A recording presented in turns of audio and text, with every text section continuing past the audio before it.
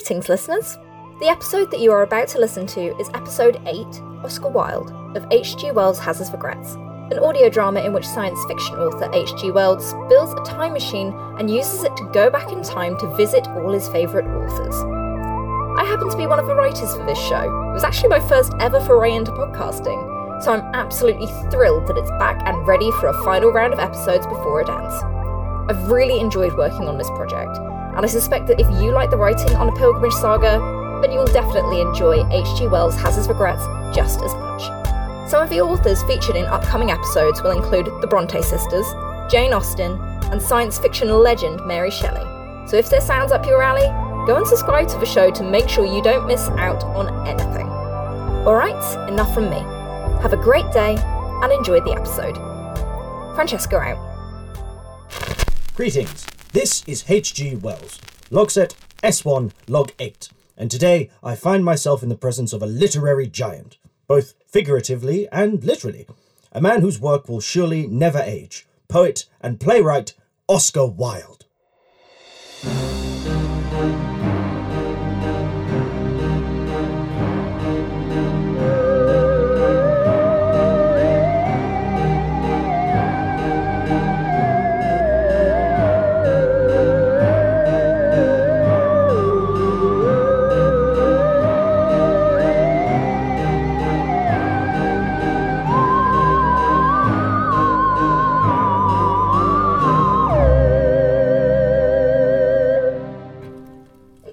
Oh, how you flatter me, Mr. Wells. It's simply a delight to make your acquaintance. The delight is all mine, I assure you. No, honestly, I'm truly charmed to be in the presence of an esteemed author of the future. I've met many a man who could be called ahead of our time. I perhaps consider myself one, but never a man who quite literally is. Well, unless there's another one who owns a time machine, perhaps from a future beyond my own, I think I may be the only one. Does that always happen when you say, never mind? Well then, it is even more pleasing to be one of those rare few to meet the one and only time traveler. Please do help yourself to some tea. You must be tired after your long journey. Why, thank you. Though I wouldn't say the journey was long, per se. I mean, in terms of spatial and temporal dimensions, I suppose you could say it was long, as I did travel over a decade into the past. But in terms of actual time passing as experienced personally, it only took, by my judgments, around a minute or so. What's funny is that... As interesting as your observations on time travel are, Mr. Wells, my observations indicate that the tremble in your hand will most likely lead to you dropping my lovely blue china if you're not careful. Oh, yes, of course, I apologise. Wouldn't want that to happen. How odd. I don't usually have this problem. Perhaps I'm just tired. I've been very busy lately. Perhaps so, darling, or perhaps it's simply from the thrill of meeting me. I do love an earnest man. Yes, absolutely. Also, had you dropped it, you would have spilt tea all over that wonderful suit of yours. This old thing? You like it? Surprised? Shall I tell you why I like it, Mr. Wells? Because it's green. Like the famous green carnation worn by an actor in the first performance of Lady Windermere's Fan? True, but wrong reasoning. Of course, an Englishman wouldn't understand. Of course! You're Irish! Green like Ireland! And don't you forget it. Proudly born and raised in Dublin, my father was Ireland's leading otto-ophthalmologist. He was knighted for his involvement with the Irish census, you know, and my mother, the brilliant woman she is, wrote poetry for the Young Islanders' Revolution. She used to read them to my brother Willie and I when we were young. So proudly Irish. And yet your accent, or lack thereof it, would seem to suggest otherwise. Oh, posh. It's not the sound of the voice that matters, Mr. Wells, but the words that are spoken. I wouldn't say your voice would be something I'd record and listen back to, but the content of your words outweighs the quality. Well, I think I sound very different in recording than in reality. Well, I'm in no place to judge, I suppose. Well, anyway, back to the conversation at hand. You went to Trinity in Dublin, I believe. Indeed I did. I was a rather outstanding student there, if I do say so myself. I came first in my class, won a scholarship, and then in my finals I won the Berkeley Gold Medal, the highest academic award in Greek. Rather might be putting it lightly. And so then, of course, as most well-to-do gentlemen seem to do, you went off to Oxford. Naturally. I competed for the demyship to Magdalen College, and, well, I say competed, but there really was no competition. 9 years of Greek study and a general lifelong admiration of the neoclassical really makes such a thing natural. A walk in the park, one might say. Is modesty a foreign concept to you? My dear Mr. Wells, one might say it's all Greek to me, but seeing as I speak fluent Greek, the phrase quickly loses its meaning. How about French? Ce n'est pas la mer à boire. And that's a foreign concept to me. Though, speaking of foreign places, you left Ireland for Oxford, along with your Irish accent, but here is where your interest in aestheticism flourished. Oh, how could it not? Have you ever been to Oxford? As cities go, there's none that quite compare. The curvature of the archways, the way the river winds its way between the trees. I'll never forget how the towering walls of Magdalen College seemed to stretch upwards to touch the sky. Magnificent. The old city architects really knew how to create a world to please the eye. Nothing like the modern structures we see nowadays. I'm rather of the opinion that planners are beginning to lose their touch, or at least their connection to the artistic soul. All their inspiration comes from money, rather than love. Now, what do you think of that, Mr. Wells? Well, I'd certainly agree that modern architecture is somewhat lacking in the unique charm of days gone by, but in the evolution of all things, there comes a stage of progression where things perhaps look a little uninspired. But just think of what wonders are to come when the next stage of design arrives. How fascinating and new it will all be. Fascinating and new doesn't always mean beautiful. All these new buildings are built merely for purpose and affordability, cheaply as possible. Dearest, one does not care for the art of design anymore, the aesthetic, the decadence. All right, my dear Mr. Wells, I can accept. Darling is pushing it, but dearest is a little too much. Oh, I had merely the most innocuous intentions. I meant nothing by it, dear, I swear. You're the one prescribing any meaning to such a thing. But then again, some say you only hear what you want to hear.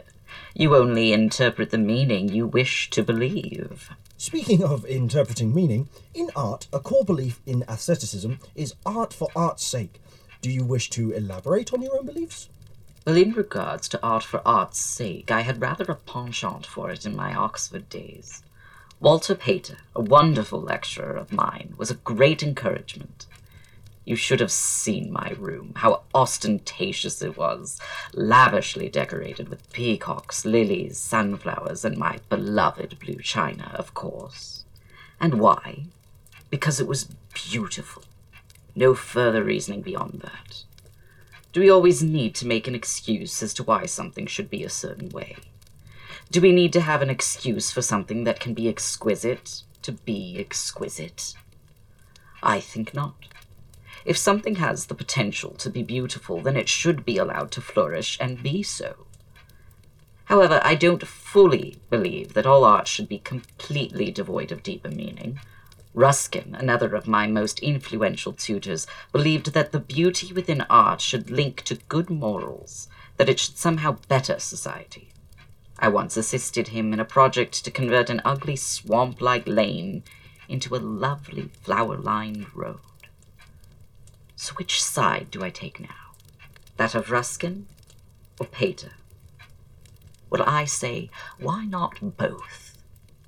Art can be art, for no other reason than simply being art, but it can also be used to convey a moral, if one so wishes. I see. Thank you. My answer was quite enough for you. Yes, indeed. very much so. It's just, well, I think that may have been the first time in these little interviews I've been conducting so far that I have received a complete, serious answer to a question that I have asked. Really? How amusing that I am the only one to give a straight answer. There's a great irony in that. Indeed. I understand what you're saying, though.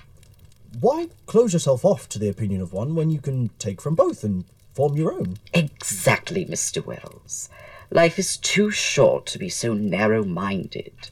You should live life to its fullest extent. Why not bathe in all the riches life gives us and drown in liquid gold? Die, yes, but die well. Yes, quite right. Though there's a sad irony to that too. And that irony would be... the themes embedded within your most famous of novels, The Picture of Dorian Gray. The story of a man who sells his soul in hope that by remaining beautiful and doing all that he impulsively desires, that he will be forever happy and never die. Ah, yes. In deciding that beauty and self-indulgence is all that is worth pursuing in life, he damns himself. Oh, well, perhaps it's true that I too strive for both, but I'd hope the glimmer of a conscience I have intact saves me from damnation at the very least. I hope so too. But arguably, nothing could have saved your book from the damnation of the critics. Oh, damn the critics. You see, art is meant to be appreciated for all its hard effort and beauty. Some critics turn a blind eye to that. They only see art for its flaws.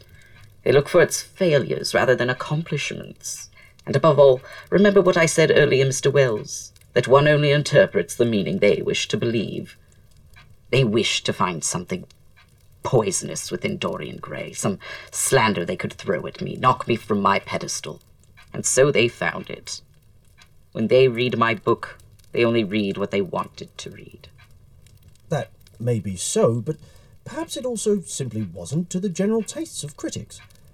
In all criticism, personal belief, experience, and preference is inexorably tied to the critic's interpretation and resulting opinions on the subjects they're critiquing. Oh, and how smart he is, too. Yes, criticism itself is subjective, above sincerity and above reason. And even though your novel may have been struck down by critics, your plays, such as Lady Windermere's Fan, have been hugely lauded.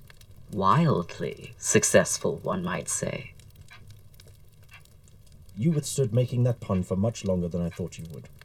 Had to save it for the right moment. Timing is everything. But yes, wildly successful is an accurate description. Your plays just seem to have something enduring about them. I myself have dabbled in theatre criticism in my time. Oh, really? Yes. Now, I don't really like or feel as though I truly understand theatre. Then what gives you the right to have an opinion on it? They were desperate times.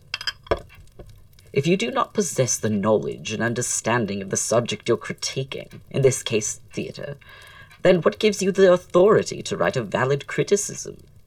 How can you write and comment critically and credibly on something you do not understand? You'd think after speaking with two other theatre fanatics, I'd have learned my lesson on bringing this up. I can't decide if you're brave, a fool, or somehow both. Nonetheless, I never finished my point. What I was trying to say is that despite my wavering comprehension and appreciation for theatre, I had the chance to see and review a play of yours, and I very much enjoyed it. I wanted to tell you I thought it was quite magnificent. Oh, thank you, dearie. Truly I'm flattered, Mr. Wells. But now I must ask, which of my plays was it that managed to enchant the one whom is disenchanted by theatre? Unfortunately, I cannot say. It's of future concerns, and as you know, that's one thing I cannot discuss. I only hope the world of the future is ready for me, and the great amount I have yet to give to it. I don't think the world could ever be quite ready for you, Oscar.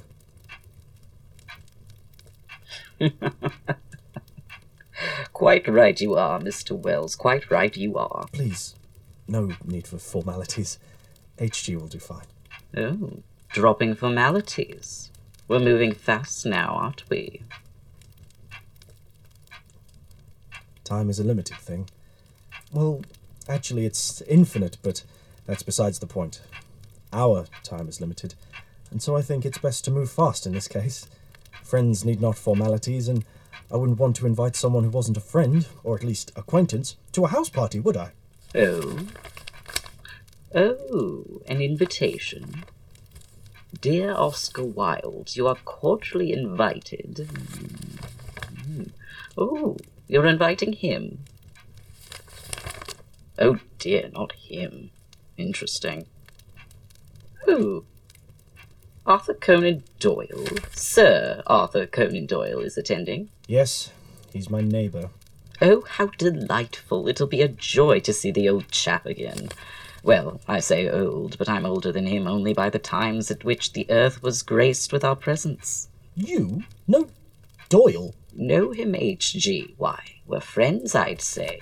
Most of our contact is via writing nowadays, sadly, both as busy as we are. Or as you said, we have limited time.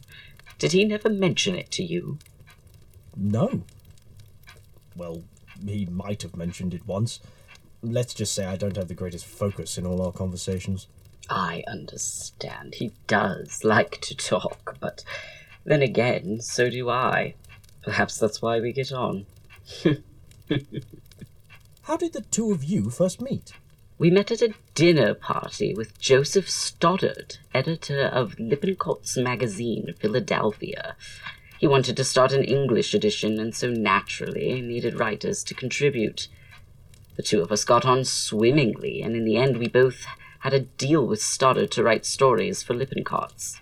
Mine was The Picture of Dorian Gray, and his? Well, I'd be surprised if you didn't know. Sherlock Holmes, the Sign of Four. His second Holmes story, yes. One faithful meeting between ourselves and Stoddard, and our careers were launched irreversibly. Fascinating how fate works, isn't it? My, I look forward to seeing him, an old man. Perhaps for a moment he'll think me a true Dorian Gray. Immortal? We can only hope, my dear. And with that, I suppose I should be off. I look forward to speaking with you again, Oscar. But until then, my name is H.G. Wells, this has been Oscar Wilde, and the only things you can truly regret are the opportunities you never take. This podcast was brought to you by Turpentine Productions. You can find us on Tumblr, now Turpentine Productions, Twitter at HG Wells Regrets, and Facebook at HG Wells Has His Regrets. Or check out our website, www.hgwellshashisregrets.wordpress.com. This episode of HG Wells Has His Regrets was written and produced by Emily Hancock and Francesca Mylod Ford. Music was composed by Emily Hancock and Joash Kari, with sound design by John Black. This show was created and executive produced by Emily Hancock. H.G. Wells was voiced by James Carpenter. Oscar Wilde was voiced by Credence Force. This podcast is fictitious, and all characters within are merely fictional interpretations of the people they're based on and are not to be taken as serious or accurate portrayals. We'll end the episode with a quote from Oscar Wilde's Vera, or The Nihilists. Life is much too important a thing ever to talk seriously about. Thanks for listening.